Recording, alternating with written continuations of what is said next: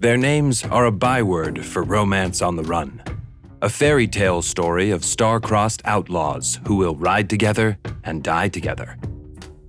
Bonnie and Clyde are American legends, a wild couple who outgun and outpace the cops. For a few short years, they capture public imagination with their high-octane life of crime that stops only for gas and ammo.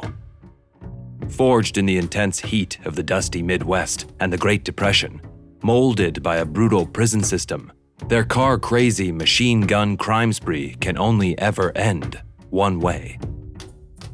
But what's the truth behind their glamorous image? How did they become notorious celebrities in their own lifetime? This is Bonnie and Clyde Part 3, The Final Ride.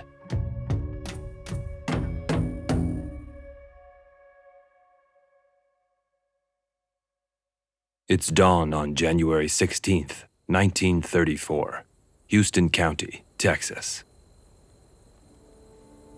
A pale winter's sun rises over the perimeter walls of East Ham Prison. A cold fog rolls thick off the Trinity River, creeping silently through the trees and blanketing the countryside. It muffles the throb of a Ford V8 engine idling on the isolated road.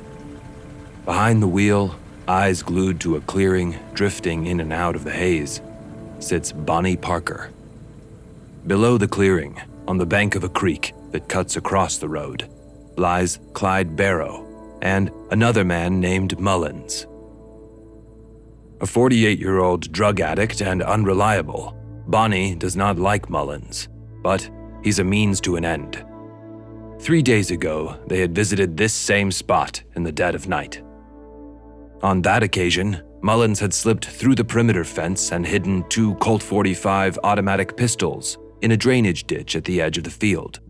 Their trap is set. Now, at the agreed time, they wait, watching the same field through the trees. After what seems like an eternity, straining her eyes, Bonnie eventually sees movement. In the clearing, ghostly shapes begin to appear out of the thick fog. Distant voices and the sound of tools drifts eerily in the still air as the morning work detail arrives. Bonnie tenses. This is it. Hidden from view, he shifts and picks up his Browning machine gun. Suddenly, the crack of a gunshot rolls through the trees. Swaddled by fog but unmistakable, Bonnie looks at Clyde, who is kneeling, ready. Another gunshot echoes from the clearing. Clyde slowly stands, glancing back towards Bonnie in the car. He flashes her a quick smile before all hell breaks loose. He swings the Browning into the air and squeezes the trigger, releasing a volley from the machine gun, spraying bullets over the field. Prisoners and guards alike dive for cover in the dirt. Bonnie slams the palm of her hand down on the horn, the signal to move. Seconds later, several shapes swim out of the fog, running towards them, towards the sound of the horn. Clyde fires again. 4 men appear. Clyde signals to them and points towards the car. Bonnie recognizes a couple of the inmates, but the others are strangers. Bonnie leans on the horn again as Clyde reloads and fires.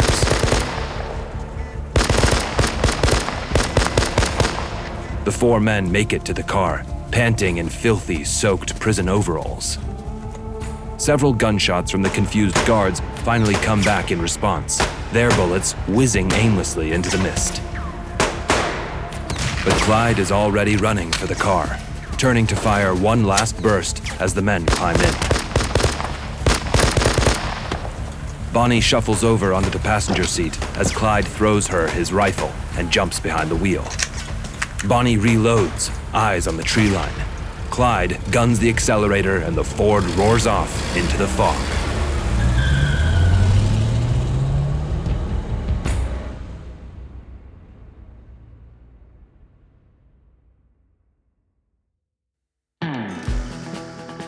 History is full of men and women who live outside the law. Some are heroes, others are villains. Many are both. Each week, we'll take you on a journey into the life and times of notorious outlaws, from Billy the Kid and Ned Kelly to Anne Bonny and Al Capone. We'll delve deep into their stories to find out how legends were born and continue to grow, often long after they're gone. I'm Nathan Wiley, and this is Real Outlaws.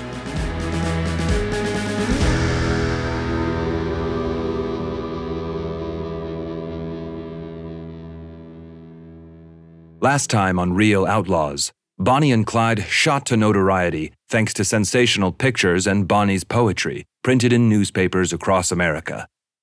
They turned their crime spree into all-out war with the cops, blasting their way out of scrapes in a hail of gunfire and a cloud of tire smoke. But the heat took its toll.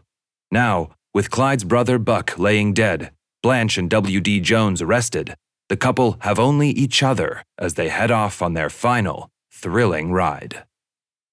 In January 1934, Clyde finally achieves his goal of a raid on East Ham Prison.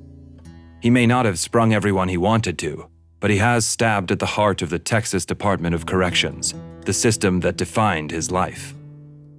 And with the death of a hated prison guard, he has taken his personal revenge. Paul Schneider is a journalist and author of Bonnie and Clyde, The Lives Behind the Legend. 4 prisoners managed to get to Clyde's car. And there's a couple there who weren't part of the deal. They just sort of saw what was going on and headed for it too. And Clyde's friend, the target of the jailbreak, says, you can't come along. You're not breaking out with us. And Clyde says, no, anybody who gets here and gets in my car is coming with me. I'm not sending anybody back. One of the opportunistic escapees is a 22-year-old man from Louisiana called Henry Methvin. It's a chance meeting, but one that will prove fateful. Clyde Barrow's act of kindness will be their downfall.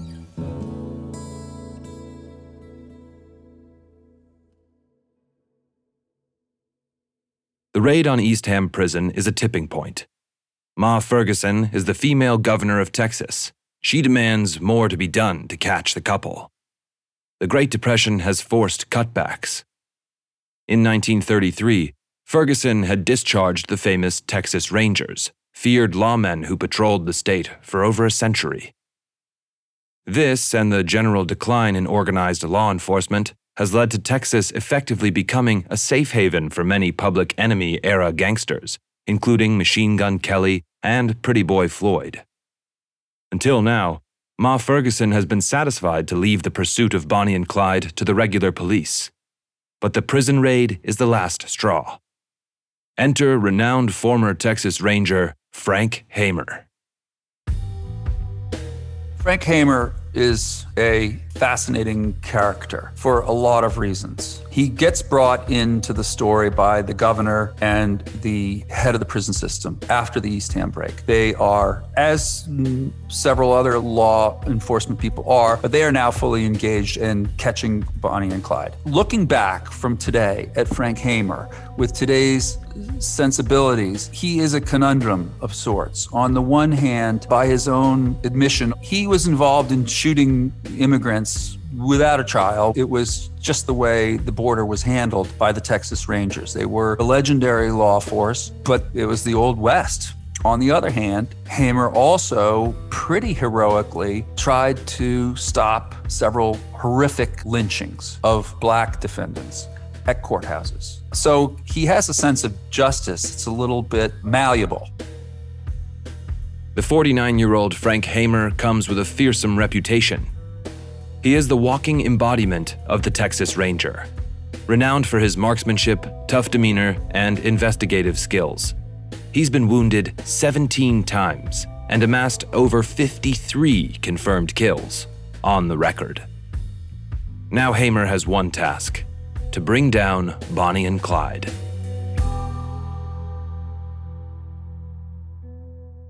He gets brought in relatively late in the hunt for Bonnie and Clyde. And he is a legendary manhunter who has had many, many gunfights. So he's partly brought in because Clyde and his gang have shot up so many police and law enforcement and gotten out of so many scrapes that bringing in this angel of death character is hopefully going to prevent that kind of disaster from happening. What he brings to the investigation comes from his connection to the governor, which is he's the only law person chasing Bonnie and Clyde who really has it firmly in hand from the governor of the state of Texas to offer clemency or a pardon to anybody who will cooperate or who will rat out Bonnie and Clyde. Unfortunately for Hamer, no one will give up information on the couple. Either that or no one has anything important to share. Bonnie and Clyde don't stay in one place long enough to pin down. They're following their usual routine, driving across state lines, holding up stores for traveling cash. The cons sprung in the jailbreak have all dispersed into hiding, except one. Henry Methvin, the young opportunist who ran with the others in the prison break, is still riding with the couple. He's their new gopher. Clyde is using Methvin as a replacement for W.D. Jones, running errands and getting supplies for them. Through the spring of 1934, unknown to the outlaws, Frank Hamer tracks the trio like a shadow as they knock over banks and stores across the Midwest. He lives out of his car, never more than a town or a day behind them, always trying to figure out how he can get in front. Hamer's a manhunter. So, he is kind of out of some old West movie, even though he's not on a horse. He's in good communication with the FBI and with the sheriff's office of Dallas and the other people who are looking for him. So he has good information and he is following around behind him. But I think what he's trying to figure out is not so much that he hopes to catch up with them on any of this and single-handedly bring them down. He's trying to figure out the pattern of where they travel. I'm historian Ruth Goodman, host of Noiser's newest podcast, The Curious History of Your Home. I've spent my life investigating the hidden history of everyday objects. The vacuum cleaner in your cupboard, sleek and compact today, but when it was invented, it was literally powered by horses and took 4 to 6 people to operate. The minty fresh toothpaste by your sink. Well, if you lived in ancient Greece, you'd be washing your teeth with ground up bones and oyster shells. Double glazed windows? We owe those to a French king's odd fascination with oranges. The Curious History of Your Home explores the extraordinary in the ordinary. Listen to The Curious History of Your Home each Tuesday, wherever you get your podcasts. From award-winning podcasters Noiser, The Curious History of Your Home.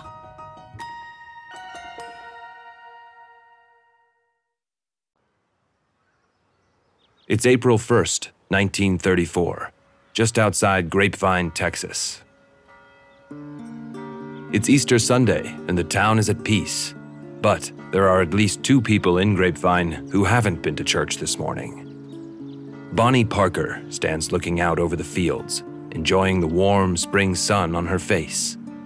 She flicks ash from her cigar onto the ground and blows smoke into the still air, enjoying a moment of calm. She feels a twinge in her leg and shifts her weight. The pain is a constant reminder of the grim injury sustained a year ago and the reason she exclusively wears long pants now. Not far away sits their latest stolen Ford V8, a fine-looking automobile, a jet black number with bright canary yellow wheels. She looks beyond the car and tenses. Out on the main highway, beyond the dirt road, 2 motorbikes are slowing down. The distinctive white Harley-Davidsons of the Texas Highway Patrol. With the cigar clamped between her teeth, she limps back towards the car, dragging her right leg behind her. Bonnie taps on the car window. Inside, stretched out on the back seat, Clyde rubs his eyes and looks through the open door. He grabs his sawn-off shotgun, held down low, and slips out of the car. Bonnie reaches inside and grabs a pistol. The first cop stops his bike and turns off the ignition, leaning the kickstand down and swinging a leg off. He opens his mouth to speak, but doesn't get to say a word. Bonnie's pistol cracks twice. The man drops. The second cop backs away, fumbling with his rifle. Then, with a blast from Clyde's shotgun, flies backwards. Silence descends as smoke curls from the barrel of Bonnie's pistol. She takes a pull on the cigar, and she shuffles around the car and takes Clyde's shotgun from him. The second cop lies spluttering face down, fingers clawing at the ground. Bonnie limps slowly towards him, her right foot dragging a line through the dirt. She stops, and with her good leg, kicks to turn him over. The dying cop rolls onto his back and looks up, terror in his eyes as Bonnie points the shotgun down at him. With the cigar still clamped firmly in her teeth, she grins maniacally and pulls the trigger. The shot echoes between the trees, sending a fresh wave of birds flapping from the branches. She takes the cigar from her mouth and laughs, flicking ash onto the body. "Look at there," she says. "His head bounced, just like a rubber ball."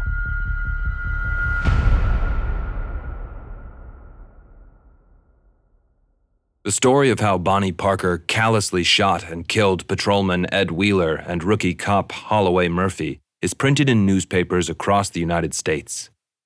Particular attention is given to Bonnie's malicious laugh, her wild grin, and the description of the officer's head bouncing like a rubber ball. A cigar butt found discarded nearby is said to bear the imprints of small teeth marks, proof positive of the cigar-munching mall's involvement.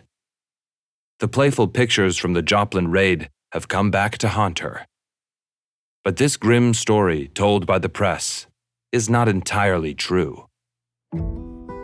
The details come from a local farmer who claims to have witnessed the exchange. But his story changes several times, and later he admits he was looking for publicity and reward money.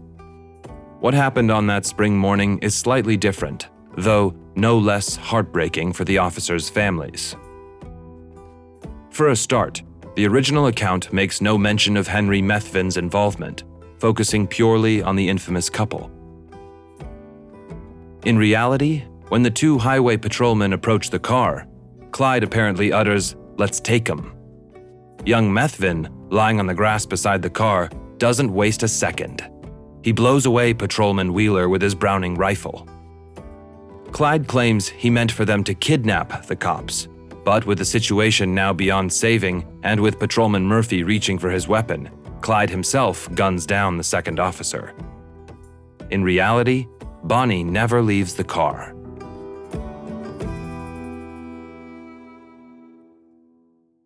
I don't believe there's evidence of, the gruesome way that it was depicted in Bonnie's participation of it. I don't think that was accurate. And so then you have to ask, well, why did the newspapers or the law, whoever told the newspapers this version of stories, why did they? Absolutely was an effort, I believe, on the part of the authorities in Dallas and elsewhere, but primarily in Dallas, to turn public opinion against Bonnie and Clyde. With the infamous Frank Hamer on the case and his remit and reputation as a manhunter, this new spin could be seen as a cynical ploy to aid his mission. Hamer knows that at the end of the day, the law will need help from the public to finally trap the elusive outlaws. And, up to now, many still see Bonnie and Clyde as heroes. That needs to change. Quick. The sensationalized version of the story also works for the newspaper publishers. Building on the infamous photos already circulating, they present Bonnie as the evil, cigar-toting, gun-wielding femme fatale. The newspapers were trying to sell newspapers. And so the story of some poor cop's head bouncing along the highway sells newspapers. So put it all together, it was definitely an effort on the part of law enforcement to paint them in the worst light, although they shot two officers in cold blood, so it's not like, there's not a good light that you can put that in. But I think making it appear as if Bonnie pulled the trigger, Bonnie's what gave Clyde any sympathy that he had, is that sort of Romeo and Juliet love story. So to whatever degree they could undermine that, they were all for it. Interestingly, the exaggerated newspaper accounts that emerge are also reflected, or perhaps foretold, in Bonnie's own poetry. Now Bonnie and Clyde are the Barrow Gang. I'm sure you have all read how they rob and steal, and those who squeal are usually found dying or dead. There's lots of untruths to these write-ups. They're not so ruthless as that. Their nature is raw. They hate all the law, the stool pigeons, spotters, and rats. Clearly, the couple understood the roles they were being cast in, and perhaps they even played up to it. In any case, even in their own time, there seems to be a feedback loop between their actions and the news reports that forges a mythology right from the beginning. One thing about that poem is interesting, because she wrote it, obviously, but she's the only one who calls them Bonnie and Clyde in their own time. Everybody else calls them Clyde and Bonnie. It's interesting that she knew the name was better, Bonnie and Clyde. Just as in her poems, the lurid tale of Bonnie and Clyde's cold-blooded murders does indeed make headlines, and the graphic news story has the desired effect of turning public opinion. It's another turning point for Bonnie and Clyde. Now reporters use the phrase Texas rat extermination as citizens raise a reward for their capture, dead or alive. The voices are added to by the Highway Patrol boss offering a $1,000 reward for the dead bodies of the Grapevine cop slayers. He makes no mention of their capture, just the bodies.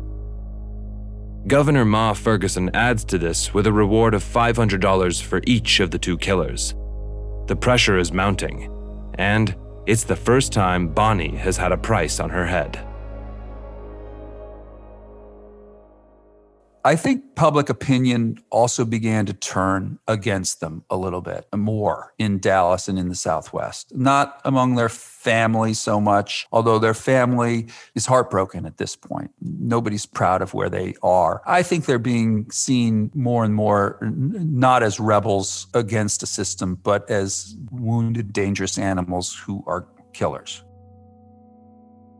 Whatever their true motivations, the duo do themselves no favors when, just 5 days later, another gunfight breaks out. Another lawman is killed, while the police chief is wounded and forced into the car. Driving around with Bonnie and Clyde, the chief brings up the Grapevine killings. Bonnie expresses dismay at the way she's been painted by the papers and is at pains to tell people she doesn't even smoke cigars. After giving the chief a new shirt, they let him go. Luckily for him. Meanwhile, Frank Hamer has assembled a team and is now scouring the area a couple of hours' drive south of Bonnie and Clyde. He knows he's closing in. One of the officers in his posse is a 29-year-old Texas deputy named Ted Hinton. Interestingly, Hamer and the FBI, they have the pictures of Bonnie and Clyde, but that's not quite as good as actually being able to say, we know Bonnie and Clyde, and they don't want to shoot up the wrong car. And Hinton knew them as kids. I mean, Hinton grew up in the same milieu. So Hinton knew all these guys, Bonnie and Clyde. Maybe had a little crush on Bonnie. With Hinton able to provide a positive ID, the team scrambles to interview the kidnapped police chief. Hamer needs to find out all they can about Bonnie and Clyde and their movements. More stories hit the papers, and whatever popular support the couple may have enjoyed disintegrates entirely. The Dallas Journal runs a cartoon picture of Old Sparky, the Texas State's electric chair. Alongside is a reserved sign and the names Bonnie and Clyde. Now, Hamer spots something that will help bring the couple down.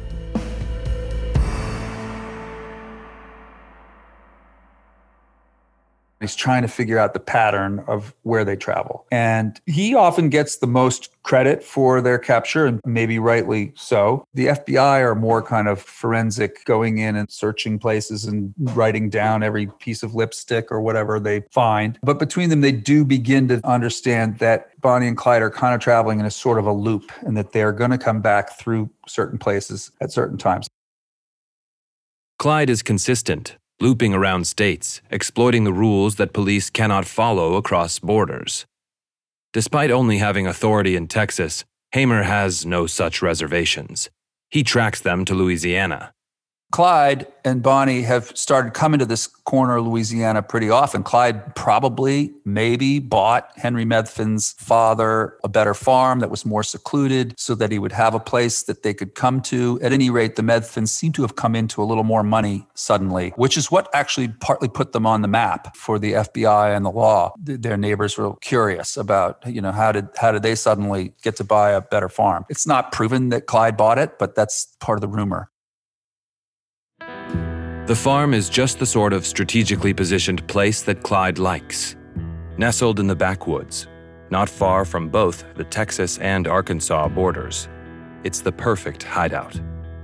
Clyde begins to come there pretty regularly and talks about even buying a place there for his own family. So the corner up near Shreveport where this all takes place has gotten to be on their route and on the map of the law who are seeking them. Hamer and the local police chief, Sheriff Jordan, check the place out. It's a risky place for a raid. On familiar turf, the outlaws' heavy weaponry could easily swing another shootout. Instead, they plot another way to bring down the couple. They know Bonnie and Clyde will go down together, but suspect their gopher, Henry Methvin, could be the weak link. While the law has been on the trail for a while, Hamer has the magic document that can provide the final nail in the killer's coffins. He had the pardon in his pocket to offer to whomever it was that might be able to put Bonnie and Clyde on the spot, as they'd say. But it is not correct to suggest that he finally caught them on his own with somehow through his superior sleuthing or his better skills as a manhunter. Really, the FBI and the Dallas Sheriff's Department were closing in, and Hamer just had the piece of paper that he could offer to the Methvins. The inevitable, furious, and bloody end is coming up fast for Bonnie and Clyde. They know it, the law knows it, the whole of Texas knows it. Henry Methvin's father, Ivy Methvin, is concerned his son will be caught up in the crossfire. He agrees to help Hamer and Sheriff Jordan in return for a pardon for his son. A plan is hatched. They agree that Henry will find a way to get himself separated from Bonnie and Clyde, which will set in motion a fatal chain of events. Hamer will be ready the next time Bonnie and Clyde roll into town. So they go into Shreveport, which isn't far away, and Henry gets out to get some sandwiches at a cafe there while Bonnie and Clyde are driving around the block. But instead of picking up the sandwiches while Bonnie and Clyde are driving around the block, Henry leaves the sandwiches on the counter and just sneaks out and disappears into the crowd. Bonnie and Clyde are not necessarily suspicious that Henry got separated because they're all on the run from the law. They probably think, oh, some cop looked at him sideways and he had to disappear. But the agreement always is, if we get separated, we'll come back and find you at your house. Make your way back to your house. And so, on one spring afternoon in late May, Bonnie and Clyde head south to the Methvin family farm to rendezvous with Henry. Little do they know, it's a date with destiny they're headed for. The posse knows that Bonnie and Clyde will eventually come down this road to this home of Henry Methvin's, looking to pick Henry back up because they don't want to be on the road alone. They can't. Bonnie can barely walk at this point, and Clyde's all shot up. They need somebody to go in and pick up the sandwiches, and they need help. So they're going to come back for Henry. And the word goes out that this is going to happen.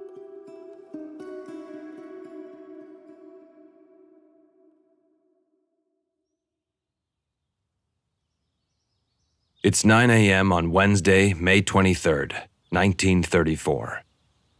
The morning air is warm and still, heavy with the sounds of insects and birdsong. Cutting a dark slash through the dense trees runs Highway 154. The isolated stretch of road in northern Louisiana has been chosen well. Hidden in the undergrowth, close to the roadside, are 6 men. Frank Hamer and his 5-man posse have been here for over 24 hours. They know at some point the 2 outlaws will travel along this road en route to the Methvin farm a couple of miles further down. Hamer knows his prey well. Each man carries a high-powered rifle and a pistol with the exception of Hinton, who is holding a Browning automatic machine gun, just like Clyde himself uses. He knows Clyde will be driving at full throttle. He estimates the car will be doing over 60 miles an hour as it passes, so he has planned a way to slow the speeding Ford. To secure a pardon for his son Henry, Ivy Methvin has been coerced by Hamer into playing a role. On the other side of the road sits his truck, jacked up. The men are tired and irritable. Ivy Methvin's head jerks nervously at every sound. He starts to put his wheel back on, but is stopped by Hamer. The men are about to give up, but then there's a sound in the distance, the distinctive howl of a Ford V8 being driven at high speed. The men tense. Rifles click as bolts are cocked. Ivy looks at the posse, then at the trees. He's desperate to get away. The engine note rises until suddenly the tan Ford tears around the corner in a cloud of dust. Clyde is driving like a man possessed, foot to the floor. Then he sees the truck, recognizing it as Methvin's. He brakes, slowing to a crawl. Ivy looks round, white as a ghost, and steps back behind his truck. The couple in the car have no time to wonder what is happening. A single gunshot rings out. One man has stood early and fired his rifle at close range straight into the side of Clyde's head, killing him instantly. Bonnie screams as her partner in crime slumps across the seat. The rest of the posse stand and pull their triggers. A torrent of lead blasts the stricken Ford, punching holes clean through the bodywork, straight into Clyde's corpse and the still screaming Bonnie. After several seconds, the screaming stops, but the onslaught does not. The thunderous barrage of gunfire is heard miles away. When the magazines click empty, the men pull their pistols and continue to pour lead into the car. The Ford, its doors and side panels reduced to Swiss cheese, begins to roll away towards the side of the road. Still, the fusillade of bullets continues. The men have no intention of letting anyone inside survive. Finally, the noise stops. A deathly silence settles over the scene. The only sound is the spring breeze gently rustling the trees. A haze follows the slowly rolling car. The smell of burning cordite fills the air. Frank Hamer walks from the bushes, his .38 Detective Special held aloft as he strides forward. The occupants are clearly dead. There is no way anyone could have survived. He reaches through the smashed window and turns the ignition off. Bonnie's hand drops to the seat. She is still clutching a bologna sandwich.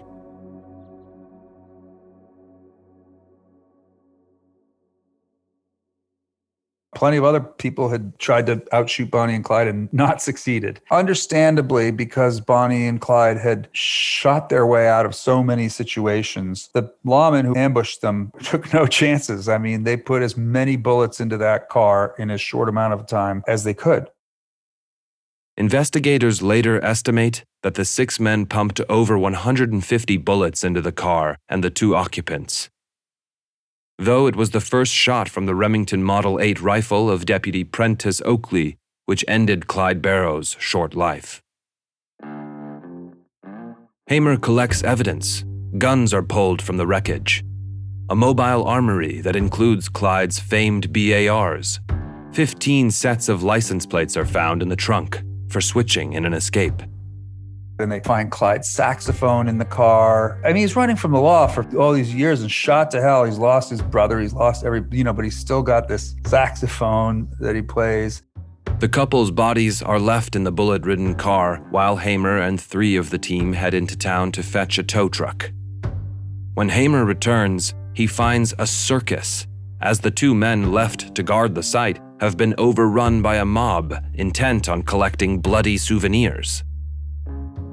So Bonnie and Clyde are lying there, dead, shot all up to pieces, really, shot to pieces. And this crowd begins to gather, their belongings are around, and the police are filming it. There's not enough police presence there to create a kind of, the yellow tape and whatever. So people do begin to take things. One man is attacking the trees with a knife to prise out bullets, while another is caught attempting to cut off Clyde's trigger finger. Still more claw at the car, pulling anything loose: bullets, scraps, clothing, even tufts of Bonnie's blood-soaked hair.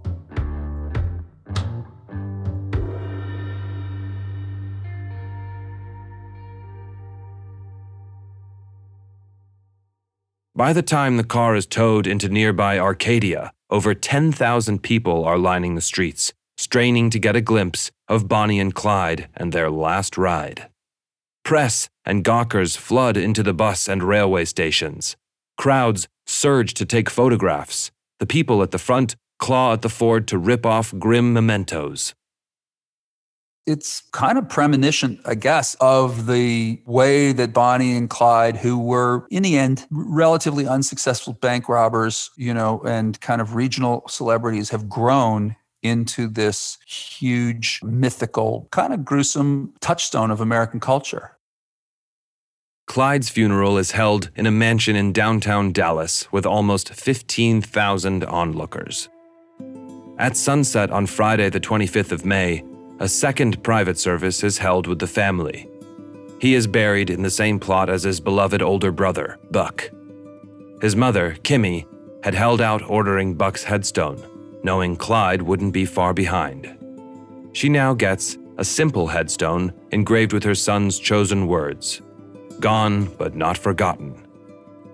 The following afternoon, Bonnie's funeral is held in Dallas's Fish Trap Cemetery. It had been her wish to be buried with Clyde, but her mother will not allow it. She says, "He had her in life. He wouldn't have her in death." Tributes flood in, but the biggest is a collective wreath from a group of Dallas newsboys, a macabre show of gratitude for helping them sell newspapers. The bloodstained and bullet-ridden Ford V8, known as the Death Car, is carted around country fairs for a while, but gradually interest in the couple wanes. Soon, despite the epitaph on Clyde's grave, they are forgotten.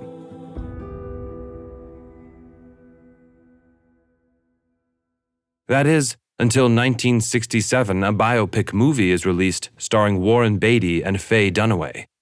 Blanche Barrow is consulted by Beatty during filming, and although the actor portraying her wins an Oscar for the role, Blanche complains, "That movie made me look like a screaming horse's ass." W.D. Jones sees out the rest of his years on the right side of the law, living near his mother in Houston. Like Blanche, he lives long enough to see the 1967 Bonnie and Clyde film. He later says, "It made it all look sort of glamorous, but like I told them teenaged boys sitting near me at the drive-in showing, take it from an old man who was there. It was hell."